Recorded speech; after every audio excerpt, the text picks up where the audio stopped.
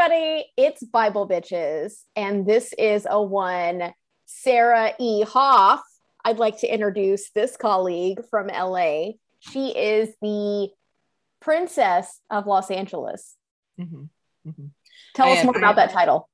So you know how there's the Archangel Michael?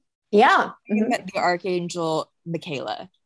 Oh, nice. On account of Los Angeles. Yes. Yes. You come from the city of angels, and that is. I am the Angel. Yes. I'm the archest of them all. Nice. Yes. I like it. I think that's a fantastic title. Thank you. And of course, I am here with Laura Barclay. Y'all know her as a Baptist minister and a hilarious good time residing in Louisville, Kentucky. Yeah, but sometimes California. It should be more often California. More often. You know, I just came back from there and it was a rip-rollicking good time. Would you say it was a hoot? I would say both, that it was a hoot and also a holler. It was a hoot and a holler. Yes, agree to agree. Yeah, and as a fun reversal on this season, the season closer finale, if you will. Yeah. So Sarah has been subjecting me to the worst of the songs that she grew up with from her sort of, the conservative Christian, contemporary Christian music. And I dodged this a bit because my parents didn't listen to that. They were very much into like Elton John, James Taylor and whatnot. And I did go to a conservative Christian high school. And so I was forced to listen to some of this stuff during study hall, but escaped some of it as well.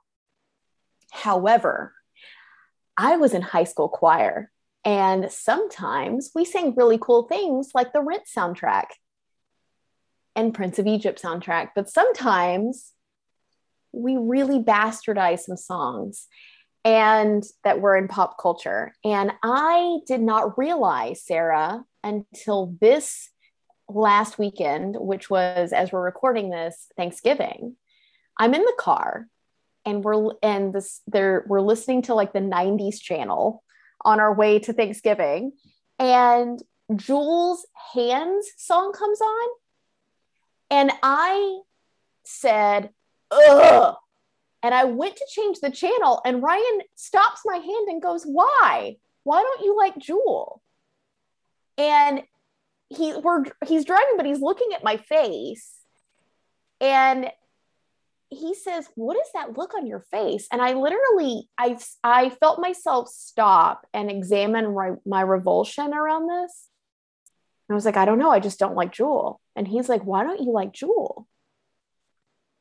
And I stopped, and he like sort of was like, I'm really curious about this. Like, she seems so benign. Why don't you like Jewel? And he kept asking these questions, like, what is it about Jewel? And he like let me process it for a minute. And I was like, oh my God, I think it's because of my high school experience. And he's like, what do you mean? And I said, we had to sing this song, but we totally changed the meaning of it. And I didn't even remember that until this moment, but I've been avoiding Jewel for 20 years because of it. Like, it was this realization that I had changed the channel. Anytime Jewel would come on the radio, I just changed the channel. 20 years. Just don't want to have anything to do with her. Well, and then, yeah. So like, what happened, and what did they change the lyrics to? Okay, so let's go to should we have a moment? So traditionally this season we've done a pause, and I listen to the songs. Should we have a pause where you stop and you listen to the lyrics of Hands? Sure. I mean, if it's not trademarked, or if it's like something your school just did, then maybe we can just listen to it. Or is it trademarked? Well, I don't have the footage of, it's probably trademarked because it's Jewel. And my school probably bastardized it. And, but I will tell you that the only thing I can remember from my visceral memory of this is I know that the lyrics that she wrote were, my hands are small, I know, but they're not yours. They are my own, but they're not yours. They are my own. And I am never broken. I know that whenever I was recalling this memory, I told him, I said, we changed the whole meaning of this song, and it was to my hands are small, I know, but they are yours. They're not my own. Okay. Terrible. I mean, the song itself is not terrible, but I kept thinking, like, what won't Christian youth pastors ruin? Right?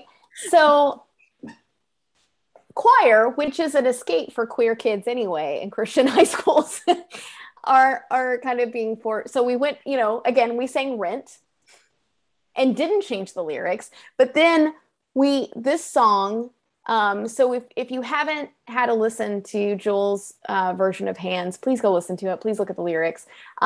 Honestly, her theology is very good in this song. Like it's talking about her, we're not broken. My hands are small, but they are my own. And then at the end, she talks about kindness matters. She talks about we are God's eyes and hands and all this stuff. It's a good song. Like it's a sweet song. Why did we have to change it? Well, so I think there are two things, right? So there's one, I am, maybe not you, but for both versions, like the Jewel version and Christian version, they both have specific reputations as far as their like spirituality. And I am absolutely reading that in, right? Like where she's more just sort of generally spiritual and like probably in a more like Buddhist kind of way. And so like this statement of where is it? Because where there's a man who has no voice, there ours shall go singing. Like in this kind of altruistic, liberal kind of spiritual, like empowerment kind of thing. Yeah. Like it sounds like a really nice sentiment, right? But when I read that through or listen to that through the Christian lens, then I'm like, oh God, evangelizing and colonizing and shit. You know what I mean? Yeah. Well, and think about it. Like, so there was another lyric while we were listening to it that I remember that we changed it into, which was, so her lyric is in the end, only kindness matters. And then my choir director changed it to, in the end, only God's love matters. So put that along with my hands are small, I know, but they're not yours, they are my own. And she switched it to my hands are small, I know, but they are yours, they're not my own. So it's this sense of like, I'm kind of giving up free will. And also like kindness is I liked her original lyrics, like, because she's really trying to sort of take ownership over her own mark in the world. And also she's saying in the end, only kindness matters, because like, it's a recognition, in the 90s when she's writing this, that we're not all coming under the same paradigm of the same religion. Like we have to have a word that everybody understands for this. And if kindness is, I make space for you and I care about you, that makes more sense to put that in than only God's love matters. What does that mean? What does that mean? Well, yeah, but I mean, isn't that kind of the whole deal, right? Like, for that kind of brand of Christianity, it's this weird thing of like I feel like they have to focus on like God's love or like Jesus's love, because if they focus on the Sermon on the Mount ethical like ideologies, if they focus on kindness or something like that, then like they're like the whole thing falls apart immediately. Like you can basically open the Bible to like any chapter and be like, this is not kind.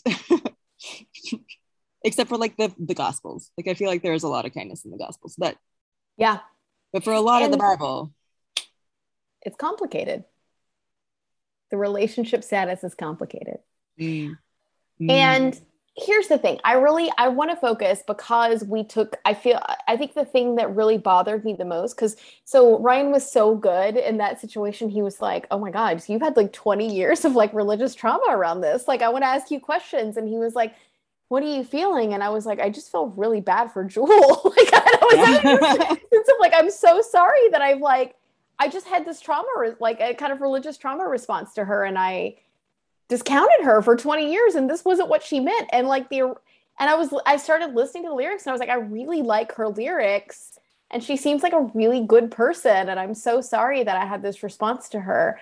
And so I just really think it's important for me to like put her words into this, because I feel like in my choir, we took her words away. And I think that's what I feel really bad about. And I want to write that in my own small way. I don't know. Like, so what, yeah, it's go just on. like, it's just like so on the nose for Christianity to A, take away the women's voice, and then Yeah. B, make it like bastardize secular culture to try to make Christianity look cooler. You know what I mean? Yeah. Yeah, absolutely. And like her story is so much better than that. And so like I just want to read these 3 paragraphs I found from an article where this is a straight quote from her. Okay, so this is her story behind that song. And I quote, I had bad kidneys and really couldn't afford medication, and I kept getting sick, and I kept missing work, and I kept getting fired from new jobs. I really was never able to get back on my feet, and it was during this time that I had a very brief career with shoplifting. It was food mostly, and I justified it because of that, although one day it looked as though it could escalate. I was walking down the street and I saw a sundress in a front store window and I coveted it. I went in there and tried it on and thought about stealing it. I had the price tag in my hand, and it was one of those moments in my life like a lightning bolt struck me. It was $39.99, and I thought, when did I lose my faith in myself? When did I start thinking that I can't earn $40 for myself? I was suddenly so insulted, and I realized I wasn't cheating anybody except myself. I left. I didn't steal the dress. I quit shoplifting at that moment and started writing these lyrics. The lyric, and she said, quoting herself, if you watch what your hands are doing, you can see where your life is going to, end quote. Whether they're stealing or writing things are probably going to be 2 very different futures. So I wrote this song about that in my hands. Now, we can also put a whole lot in there about capitalism and how tough it is to be a woman in the capitalist cycle. But like, that's her story and that matters. And I feel like we took that away from her, and it pisses me off because that's so fucking authentic. Mm-hmm. And she poured her heart and soul into that song. Yeah. And when I hear it again with new ears, I can hear that without a trauma response and go like, oh, she's writing about her own experience, and this has nothing to do with what I experienced in high school. And so I'm actually really glad. So Ryan kind of stopping my hand and going, what's going on here, actually made me talk through it. And then he asked this really important question of me after we talked through that song. And he goes, what happens to all those people that don't have someone to talk through their trauma response about religion with them? And I said, I don't know. I don't know. They're probably constantly running from things that they don't even understand what they're running from. And I said, because 20 years later, I'm a minister, I'm a therapist, I see so many people that special, and I, kind of would say that religious trauma is becoming a specialty of mine, and that still happened to me. Yeah. And so I just really, I felt for Jewel in that moment, and I felt for anyone that has a religious trauma response, and I wanted to give her voice back in this podcast, the for whatever viewership it gets, but also for anyone that might hear this that might have a religious trauma response. I feel for you. Like, I know that it's real. You're going to have reactions to things, and it sucks, and you don't deserve to live with that. You deserve better. Yeah. Well, and oftentimes it comes up like that, where it's just a small thing throughout your daily life. And I mean, I think that's kind of the deal with all PTSD, right? Yeah. Like, there are some things that you can predict, but a lot of it you just can't. And then you have this crazy trauma response, and it's like, it's both like very eye-opening and also just like kind of I don't know, tedious or like just kind of like exhausting. Do you know what I mean? Absolutely. Yeah. And it's, I mean, that's one of the reasons why I love this podcast, because here in LA, like, none of my friends have a religious background or like a strong religious background, definitely not like Christian. And when I try to tell them about how I grew up, it's just, they're like, what? Yeah, kind of like, it's just like listening to a story. Like, They have no connection to it. Yeah. They're like, look at this fun documentary that I get to tune into. Yeah. Yeah. Yeah. Yeah, so I get it. When I like, there are definitely songs that like when I listen to Water Deep, um, I it's like a weird thing because uh, so like cringy to think about now. But in high school, when I was like hanging out with like we had this group of friends from church, we were like all very close, Mhm. and we would when we would hang out, it's like it's Arkansas, so we basically had like each other's houses and like nature, which were basically each other's houses. Um, so I remember like hanging out on like the back porch of my friend's house, and like John and oh my god, why am I blanking on his name? And like two of our friends were like playing guitar, like playing music, and we were singing like Water Deep songs, and at the time it felt like so safe and so good, and now I'm just like, oh, I had no idea. Yeah. And Right. it's like, It's so interesting to look back on those with like different memories and different sort of lenses, worldviews. yeah, it's like precious but also cringy. Hmm. Yeah. Absolutely. Yeah. Well, and another thing about that choir experience is that while in my brain, it's so funny because in my brain, that space, that choir space was one of the safest spaces for Mm-hmm. me. And I know that someone in our choir was sent away to Pray the Gay Away camp. And it's like, it's so hard to like look back on that and think that, Mm-hmm. and yeah, it's just like everything's so tainted from that experience. So and I think this is just a sliver of this sort of oh, that was wrong, kind of experience. Mm-hmm. Yeah. Yeah, I mean that's kind of that's kind of the deal, right? Like the church, or yeah, like the church, people who have seniority or positions of power in the church, um you trust them, like it's meant to be a safe space, and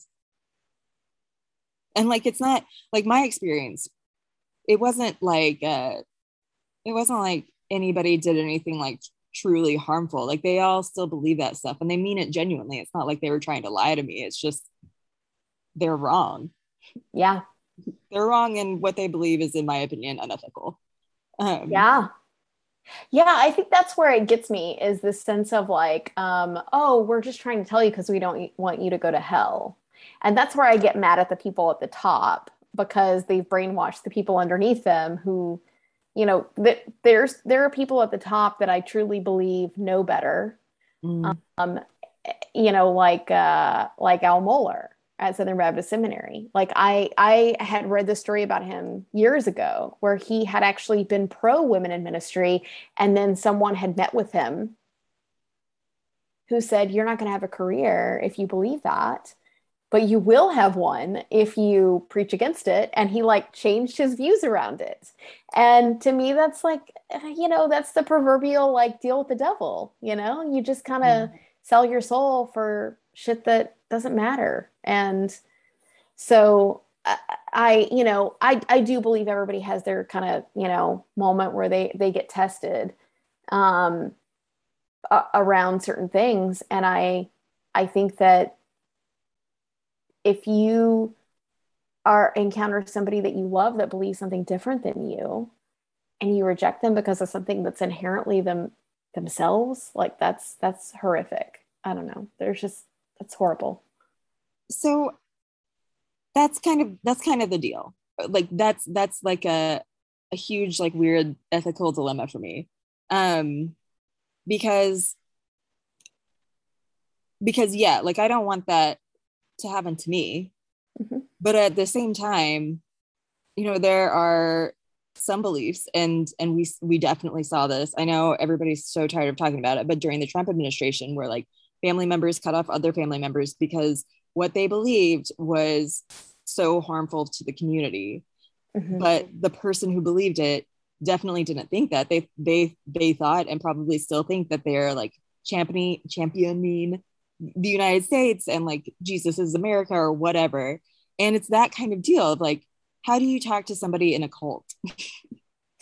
Yeah, I mean, I'll go back to this. I think that boundaries are really important. Like, are your boundaries, are the boundaries that you're setting, you know, for those of us that are not in Trumplandia, like we have to set boundaries around people that are deep in QAnon or deep in Trumplandia. Are they, are people so deep in that they're willing to compromise their relationships with people in their families or deep friendships? If so, then we have to set really firm boundaries and stick with them, even to the point of if they're willing to cut themselves off from you, then that's unfortunate, but they've kind of made their choice. I think that we kind of have to look at QAnon and Trump as a cult. And so approaching it the same way, you're kind of approaching the same sort of beast in that regard. Like, are they saying you have to conform to these ideals for me to be able to be around you? And if so, you have to be like me in order for me to trust you and not berate you with Trumpian views. That's what I keep hearing over and over, from all my friends who are, who are interacting with their Trump families. And it's so sad. It's so sad. But like, where do we draw the line? So like, taking it to the extreme, like, could you be friends with Hitler? You don't agree with his politics, he's doing some bad stuff, but you set boundaries with him. I've set some firm boundaries with Hitler. And so, I mean, like, these I think are both like extremist examples. It's just something that I find with my own family where I'm like, I see my interpretation of like where you are. It looks and it sounds to me like the church is doing you more harm than good for your mental health at for this sure moment. But to say that is a much different thing than for me to just like encourage them to get secular help, which they won't do.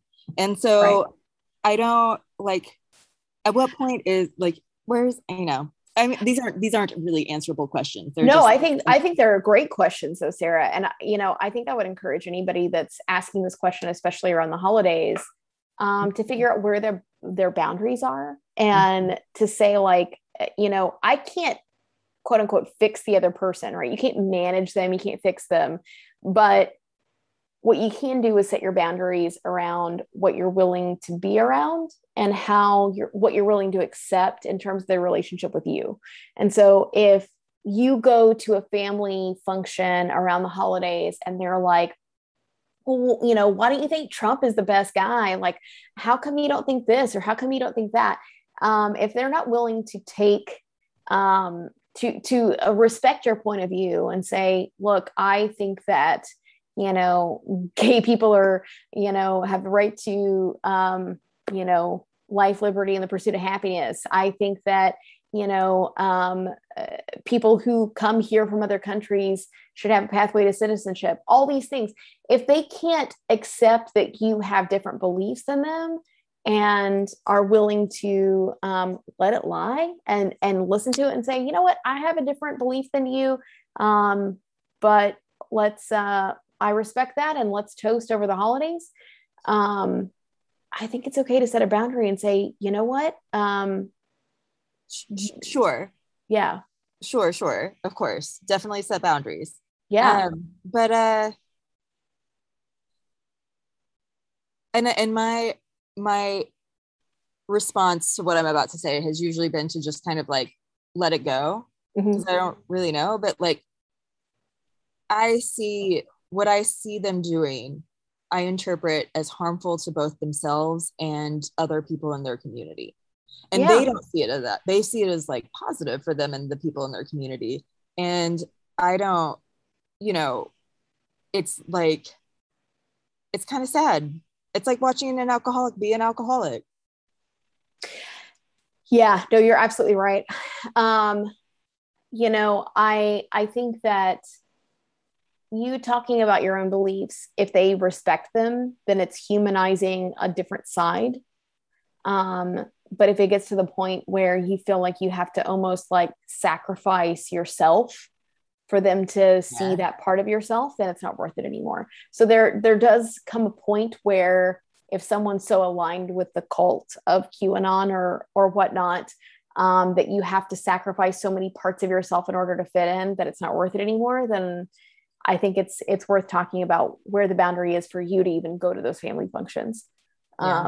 And I'm being very broad in generalization. And I think for anyone who's listening, I would hope that you would reach out to a mental health professional and like work through these things. And because this is hard. We live in hard fucking times. We live in really hard times, and you deserve the right to talk through these things with someone that can devote the time and space to you. Because these are hard issues and these are hard times. So thank you everyone to listening to my therapy session with Laura.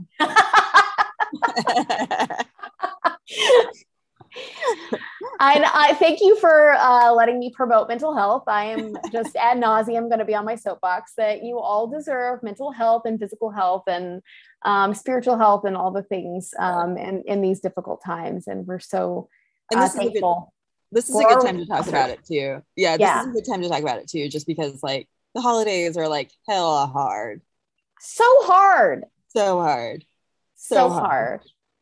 For real. Yep. Man, last year I was just like, I looked through like my Postmates orders and I was like, holy shit, I was ordering Postmates like every other day. And I was probably like, it was nuts. You know what I mean? Like just, it was like Postmates and booze and TV or like movies. Just terrible. Can I tell you, I may get disowned from my family for telling this very funny story, but it's so funny. Okay.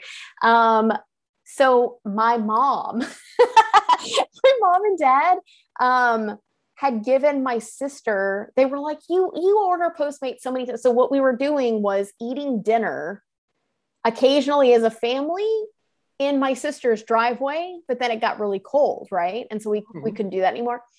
But the last time we gathered, which was, I don't know, November, before it got really cold in Kentucky, my dad was like, here, take my card. I want to pay for it. And my sister did it through her phone. Flash forward a couple months later. My dad is like, I am missing thousands of dollars from my account. And I think that the guy at the car wash did it or something. I don't know. Anyway, something happened and he was like, he thought that someone had stolen his credit card. And so they call the cops and are like, something's going on. I'm missing this many. And like Postmates has taken all this money. And so the police officer calls my mom and is like, do you know someone named, and then gives her my sister's name. And it's her married name. And my sister and my mom goes, I'll call you back in 15 minutes. So the police officer and then calls my sister who's in court, and because she's an attorney, and she's like, she's like, look, a cop might be coming to your house. And my sister's like, what? And then she's like, Postmates, blah, blah, blah. And jury, and everything clicks into place. And she goes, oh shit, I never switched it back. I never switched the card back. And so then she calls mom back like 5 minutes later and is like, oh shit, I never changed the card back. That's the whole thing going on with your Postmates thing. And it all got resolved. But my mom basically almost got my sister arrested last holiday season. Yep. I've totally done that too. But like, yeah, with like a boss's corporate card. I was like, yes. I was ordering lunch for the team. And then I forgot to change it back. And then I had to be like, oh, snap. And like, so I had to like write a check to Children's Hospital. That's amazing. It was like $20, you know, it's so ridiculous. Right. It's like the pandemic thing, right? Like you just kind of forget. And then you're like, I don't know what you want. Like, anyways. Yes. Thank you all for listening. I want to give huge shout outs to uh fucking Aaron Doodles. Fucking Aaron Doodles at Aaron Doodles on Twitter. Yeah. He's got cartoons, he's got jokes. Check him out. Also, at Yo Eve, she does her intro and outro music. Miss Eves is fantastic and love her to death. Yep. And you can find us on Spotify, SoundCloud, iTunes, Stitcher, all the things. All the things. And we wish you absolutely wonderful, happy holidays. We know these are really tough times and happy times and so many different emotions. If you need a therapist, please reach out on therapydin.com or psychologytoday.com and find a therapist in your area. I know these are just shit times and we care about you both mentally, physically, spiritually, all the things. And wish you a wonderful holiday season and a happy new year. Happy New Year. Love. Bye. Love. Bye.